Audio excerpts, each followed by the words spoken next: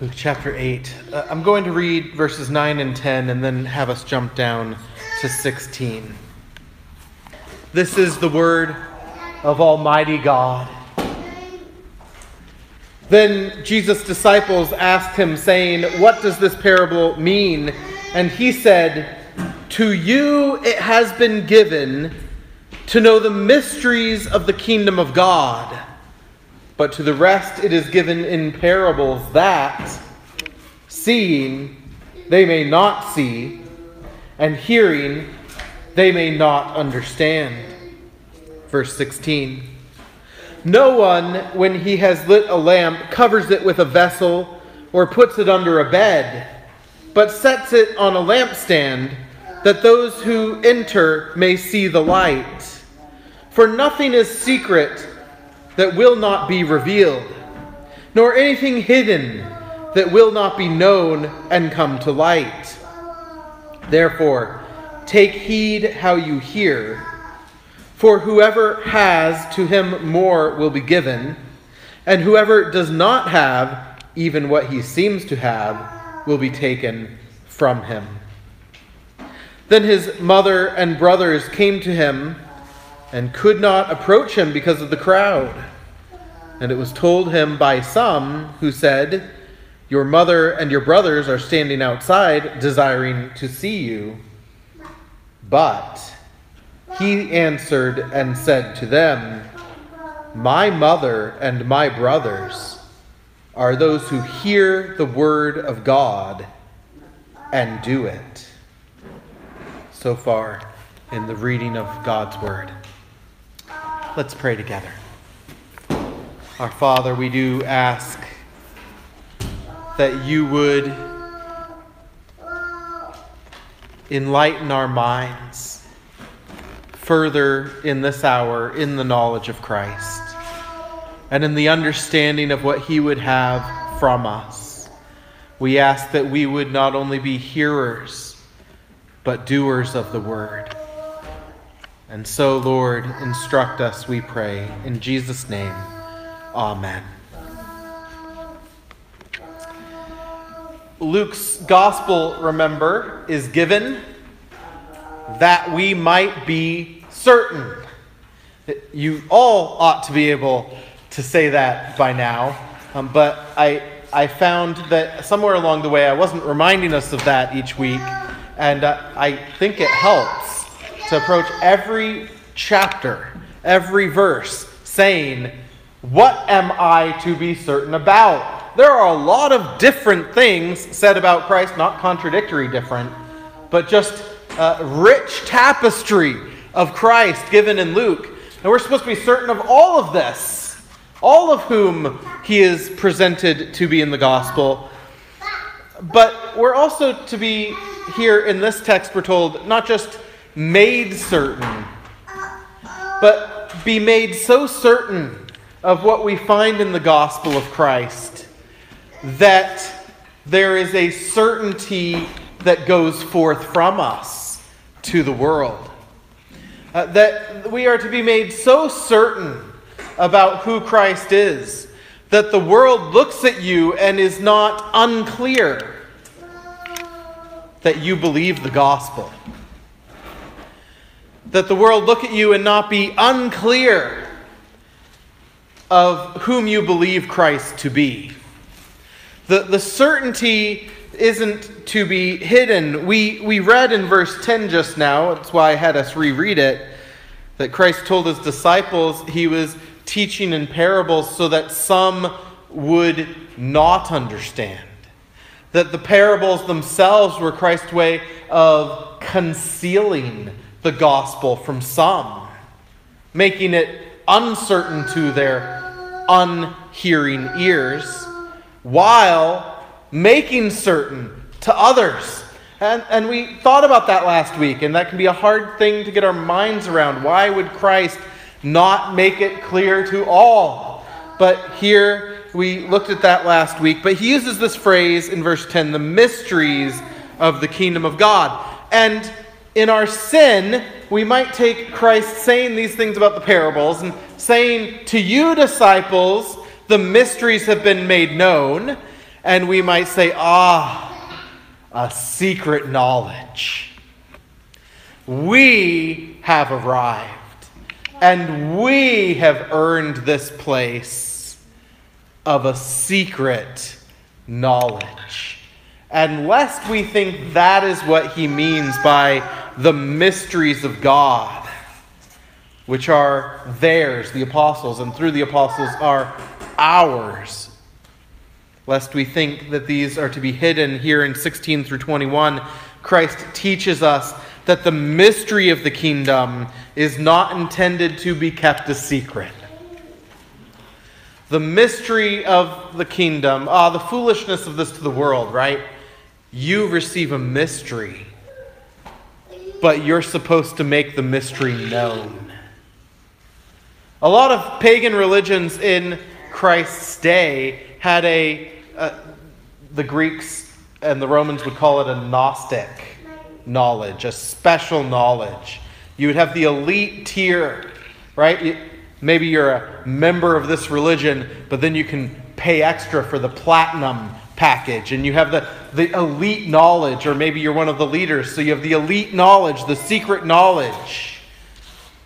And the foolishness of Christianity in that context was that the teaching, as we see here, is that knowledge delivered is to be made known to everyone. This is a secret you're supposed to whisper in everyone's ears. That's what our passage is saying here. Christ used the parables to conceal, but he had no intention that you and I conceal Christ from the world. And so, as our calling is to be light bearers in 16, we are warned to hear diligently. That's the message. Your calling is to be a light bearer, therefore hear diligently. Whether that's hearing the reading of the word, reading it yourself even, or whether it's hearing the preaching of the word in worship. Hear diligently, because you are to be a light bearer. Let's just unpack this a little more and reflect upon it a little more, thinking about the parable, the warning, and the example that we're given here. The parable he gives is this very basic imagery, isn't it? Children, you can, I hope, envision and understand this simple imagery of a light. Envision being awake in the middle of the night and the room is dark, and you ask your parents to put on a light for you so you're not afraid, and your parent turns on the lamp and then takes a big woolen blanket and throws it over the lamp. And now the room's just as dark as it was before. It's no brighter. And when you complain about that, your father says, "The light's on. I gave you what you asked for." But you can't see it, can you? Or maybe the trash can went over the top of the lamp. You can't see any more light than you did before. The light being turned on is no more useful with that blanket or that trash can on it than if it had never been turned on in the first place. And that's what Jesus is saying about not being a light, not sharing our faith, not living out the gospel, not both hearing and doing what we're told when we listen. He says it's like turning on that lamp and throwing the blanket over the top. You're still in darkness. The world is still in darkness. You're hiding it. It's a waste. It's a waste of electricity. If you're using a candle, it's not very safe, is it? This is just foolishness. Christ says you don't do it. People who do are foolish. People who do are pointless. And that's what he's saying to us if we are hearers of the word and don't live that out. The mysteries of the kingdom are not meant to be a secret. Verse 17, in fact, challenges us with this thought, for nothing is secret that will not be revealed, nor anything hidden that will not be made known and come to light. What is Christ reflecting on? He's pointing us to the final day. He's pointing us to the fact that all things will be exposed and made clear one day. In fact, in a few chapters in Luke chapter 12, he will speak of what is done in the dark being brought to the light. And so with this parable, he's saying to us, every knee will bow, every tongue confess, all will know the gospel in the end. Make it clear to everyone now. For the world in darkness, don't think that your job is to leave them in darkness and it will be revealed on the last day. Shine now so that they might know it now and not merely on the last day. The parable calls on us to shine forth. Or I think we could put a same point into the language of the parable we looked at last week. These two things go together, actually. This parable is actually Christ's finale to the parable of the soils. Why did he change imagery? It makes the point even more, doesn't it? If you have two images to think about. But let's think about the imagery of last week's soil analogy.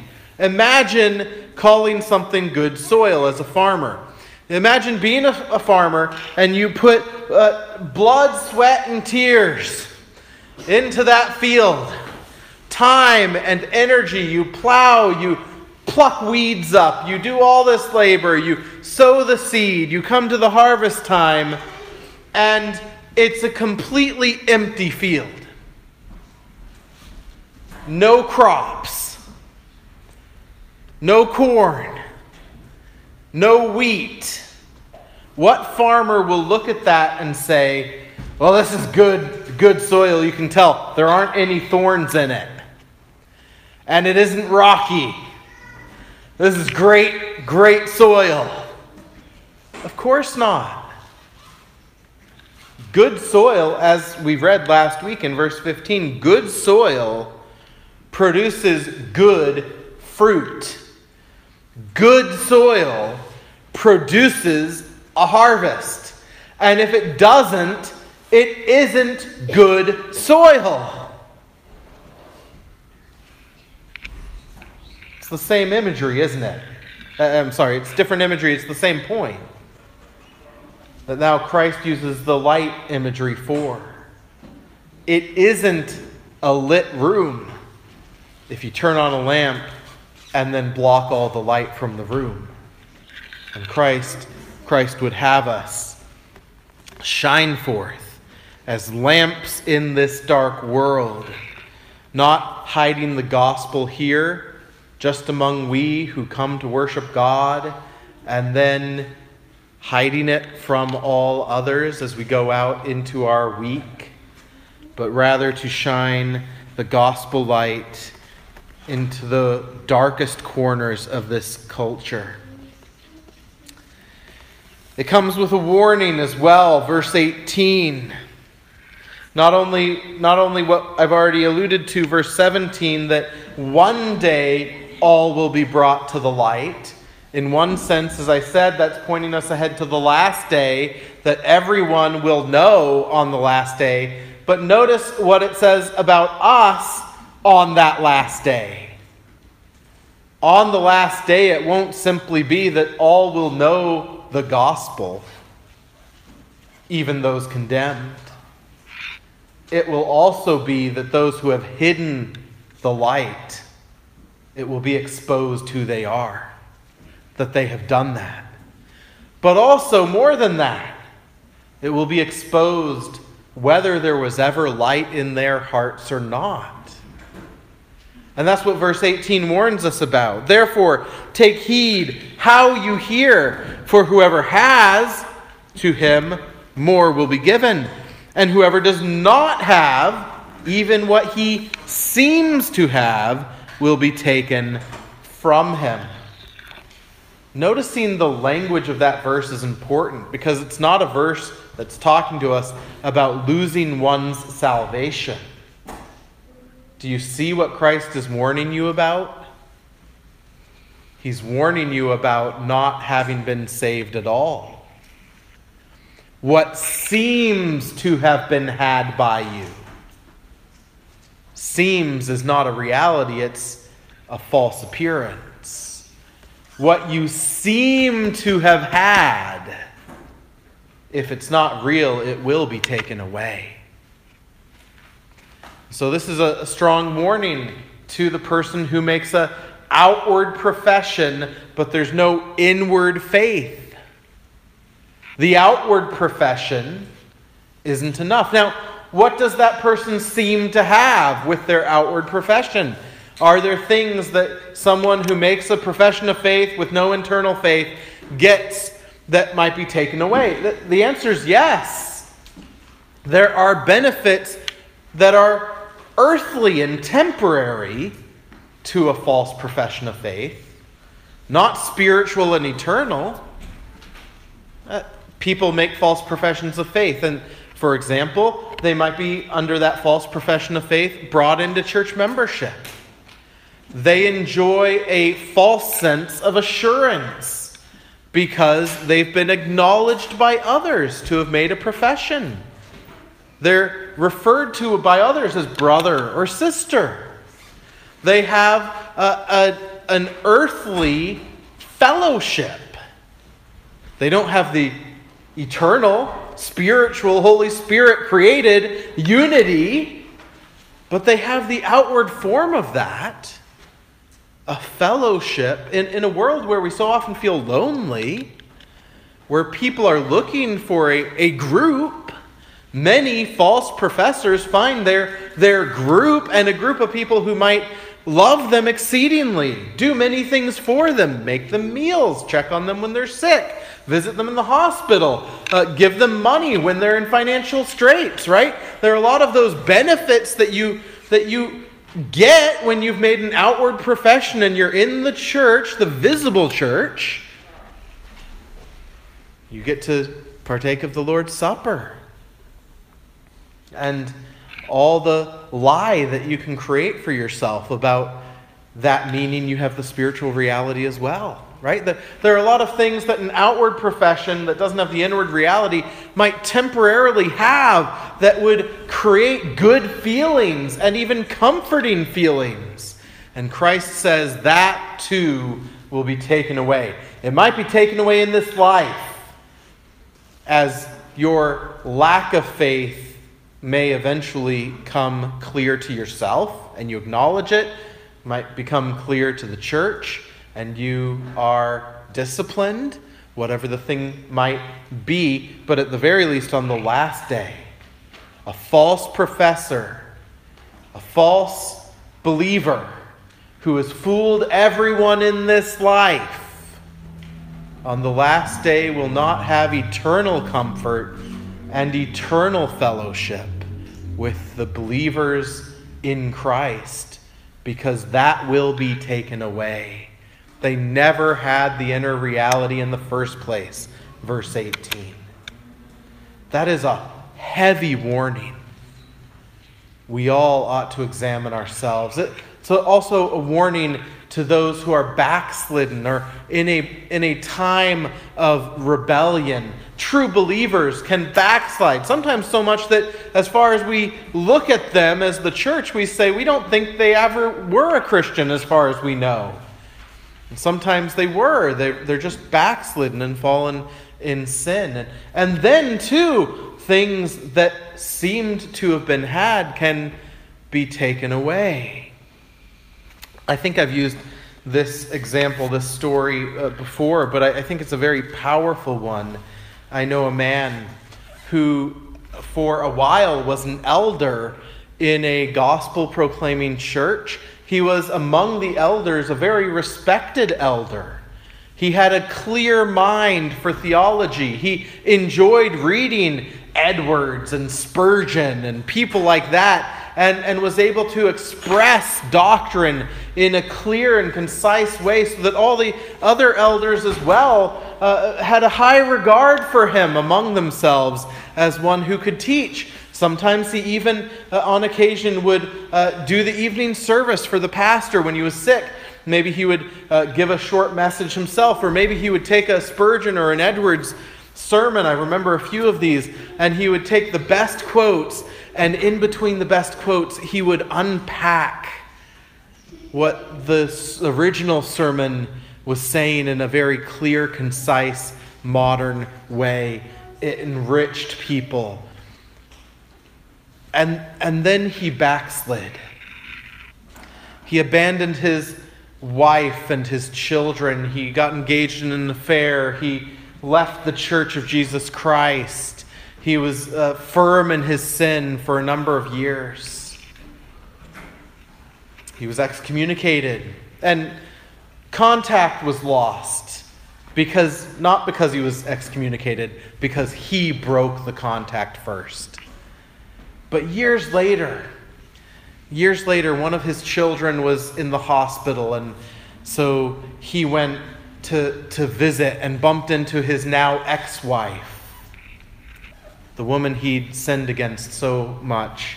And they talked, and she discovered to her joy that he had repented and that he and his new wife were in the church again and believers again. But he made a comment to her.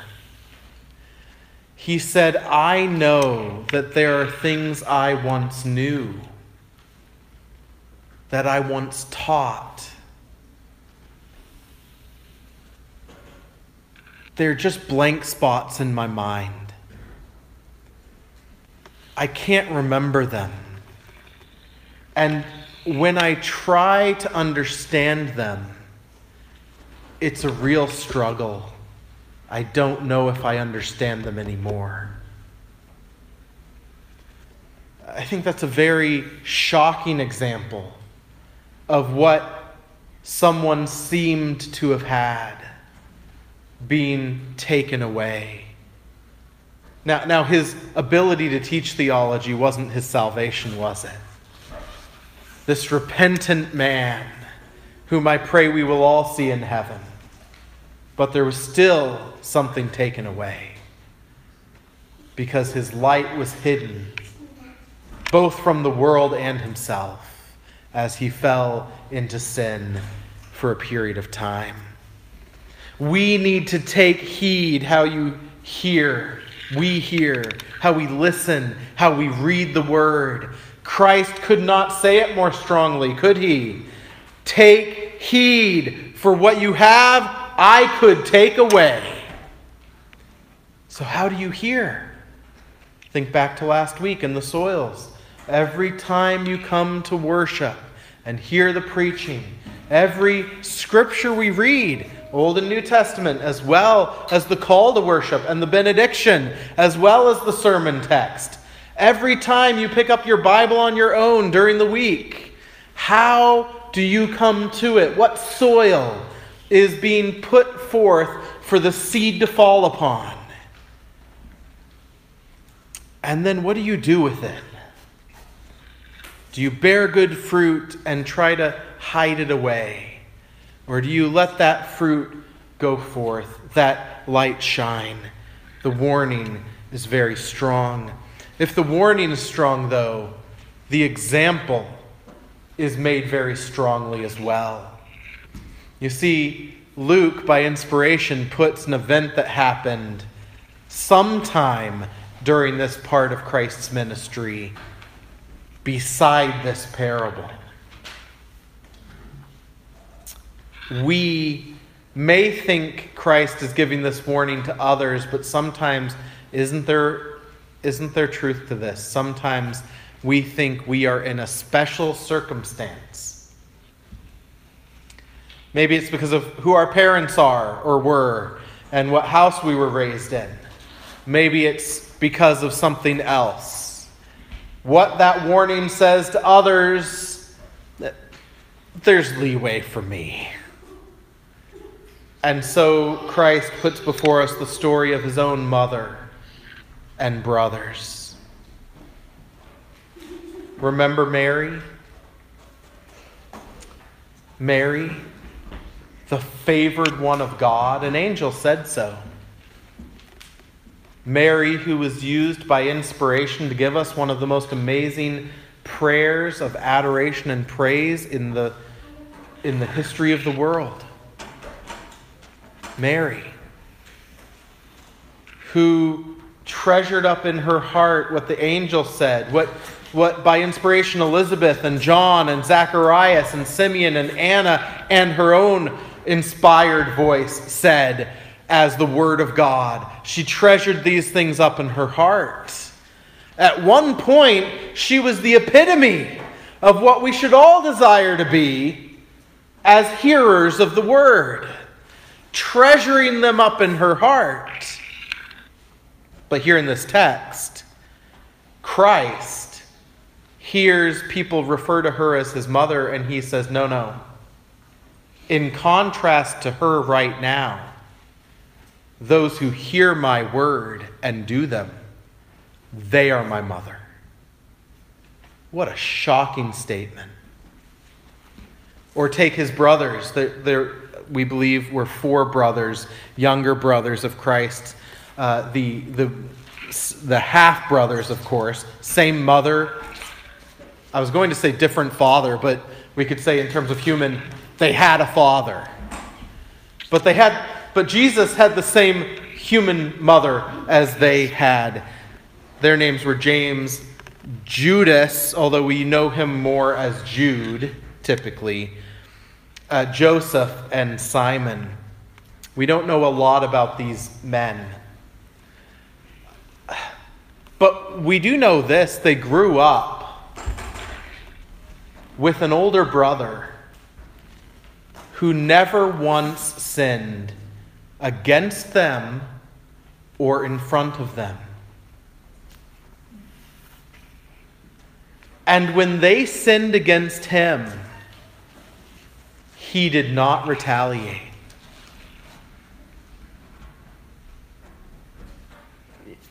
Y'all can't even imagine, can you? I have great sisters. I can't imagine. And they definitely can't imagine. 30 years. 30 years of that being their knowledge of Christ. We don't know what Joseph and Mary shared or didn't share about Jesus with these boys. I was thinking about that this week as a parent. Would I tell them or would I not? I mean, talk about a way to set up a preferred child system, right? Well, your older brother's the son of God. But we like you kids too. You're okay. No, right? We don't know. We don't know. Maybe they did. Maybe they told him what the angel said. Maybe they didn't. But they've certainly heard cousin John, "Behold the Lamb of God who takes away the sins of the world." And they, if no one else in the world can say this, they know that he is pure and spotless, a Lamb of God who has never sinned. And yet, here, when people say, "Your brothers are looking for you," Jesus says, no. Unlike them, my brothers are those who hear my words and do them. So if any of us wants to say, "Surely I'm an exception to the warning. Christ would never take from me. He took those titles from them." Isn't that shocking? Now, why does he do this? Our text is a little vague. It seems like his family shows up to see him and he insults them. But we do know more than that. We know from Matthew and Mark that they are concerned for him. And they came and were wanting him to come out so that they could secret him away to their home and cause him to stop his ministry, at least for a while. Why would they do that? What factors are involved in this unbelief that Jesus rebukes here? I think at least two things. I think they're concerned for at least two things. First, they may be concerned for his health. In Mark chapter 3, we're shown Christ busy healing and preaching 24/7. He didn't even stop on the Sabbath day. 24/7. He is healing and he is preaching. And in fact, Mark goes out of his way to tell us in verse 20 that it was so packed where he was teaching that day that you couldn't even lift a loaf of bread to your mouth to eat. He's not exactly what a good mother would. It's not the health habits, let's say, that a mother would typically desire for her son, even a 30-year-old. So there might be a concern for his health. Mark 3:21, their thought is, he's out of his mind. We have to do something. He's out of his mind. He's doing too much so that he's not thinking clearly. Concern for his health or concern for his life. Mark 3:2 tells us that as Jesus healed, the leaders of Israel were looking for an opportunity to claim that he broke that fourth commandment, the Sabbath day, even though he didn't. Verse 22 of Mark 3 tells us that the leaders then adopted a weak strategy of claiming that Christ cast out demons because he's demon-possessed himself. A weak and pathetic argument, right? But imagine being the family of Christ and seeing the leaders bringing things like this up publicly that could lead in his public execution. Not to mention potentially bad things coming back on your own head, just by association. And this is emphasized even more in Mark 3, where we read that the people at this time are asking the question, could this be the son of David? And that's just winding the leaders up even more to hatred, isn't it? So concern for Christ's health, his life, probably a combination of the two. He's out of his mind. What do they mean by that? That he's just frantically doing too much and not thinking clearly? Or do they really think he's insane and claiming to be a Messiah that he isn't? It probably is a combination of things, depending on which of them it is. But the reality is, at this point, they don't believe he's the Messiah. They aren't trusting in him to do the work the Father has given him to do, and they want to shut him up and hide him away. And in that context, Christ says to Mary and his brothers, "You're not my family. They who hear my word and do it, they are my family." Now that should be comforting to you who hear the word and do it. What a privilege. What a blessing. But I think there's also a note of hope in this example implied for us. The note of hope in these very same family members. Because I suspect many of us realize that we don't shine as we ought.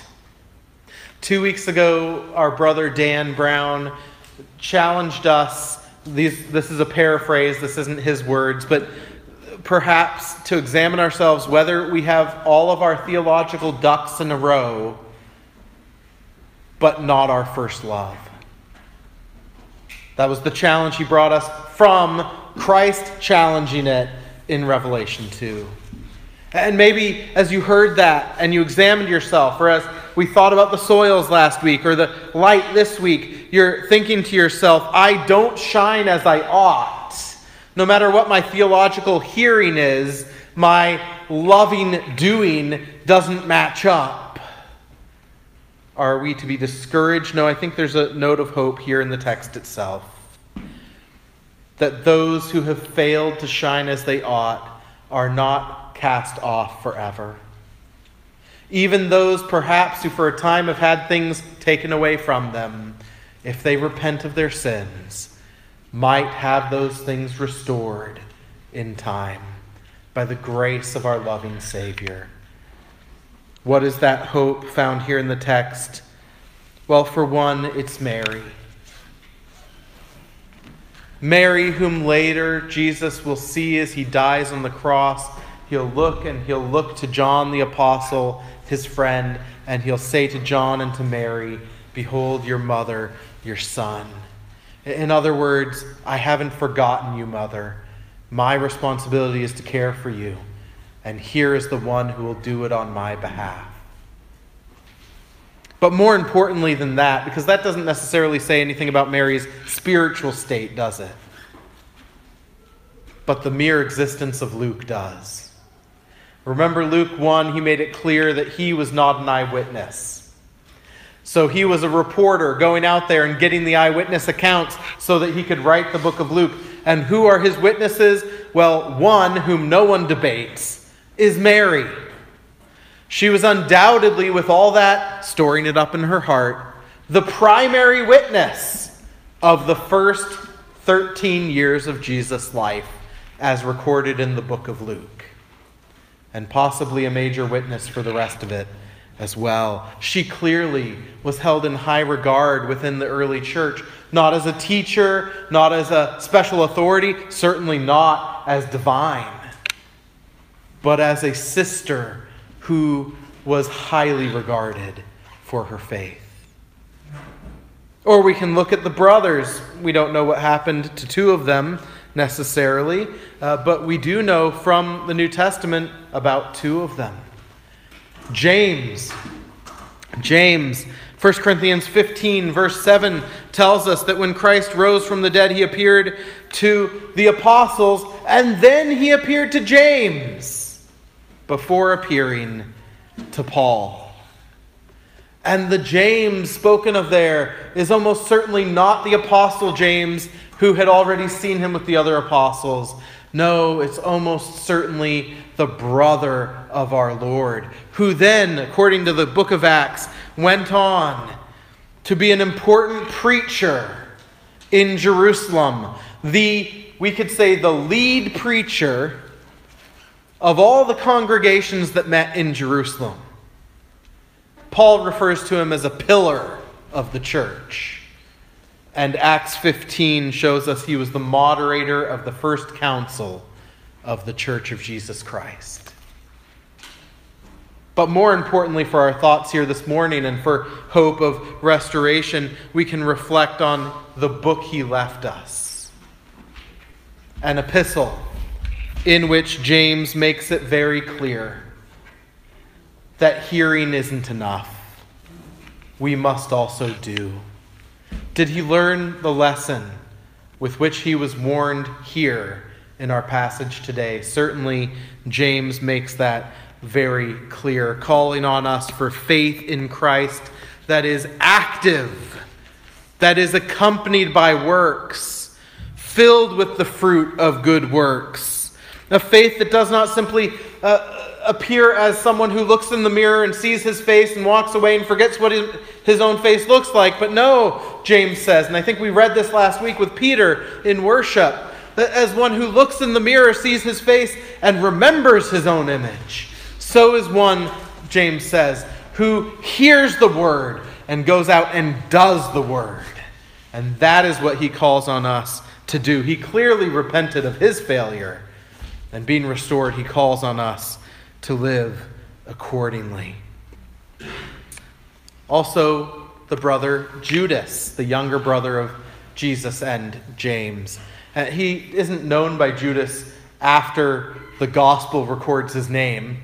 There are a number of Judases. It was a popular name, and most of them seem to suddenly change to the name Jude after the Gospels, because it's quite obvious, isn't it? There were also a lot of Jesuses. It was one of the most popular names, and most of them seem to have taken on other names after Jesus rose from the dead. It just makes sense. One is the reverence for our Savior as unique. The other is making sure we're not confused for someone else. Jesus' younger brother, Jude, also left us a letter. And little is known of him, but in his letter, he clearly calls on us to shine in a dark world from the gospel we have heard. In fact, he says it like this. He calls on us to contend earnestly for the faith which was once for all delivered to the saints. What is it to contend earnestly? It's to have that light, and instead of hiding it, take it forth into battle. You cannot say that if you cover up a light, you're contending against the darkness. But Jude says it's not just a little trickle. You are to contend. You're to go to war with the darkness, with the faith which you have heard and received. He goes on, building yourselves up in the most holy faith, praying in the Holy Spirit. Keep yourselves in the love of God, looking for the mercy of our Lord Jesus Christ unto eternal life. And on some, that is, some who are not upholding the faith, have compassion, making a distinction. But on others, save with fear, pulling them out of the fire, hating even the garment defiled by the flesh. Clearly, calling us not to be lazy with what we hear, but to be active in the work of the gospel and shining forth. You see, his own family could be rebuked. His own family can be restored. So can you. If you repent, hear the word, receive it, and bear good fruit for the glory of King Jesus. He speaks. Take heed how you hear. Let us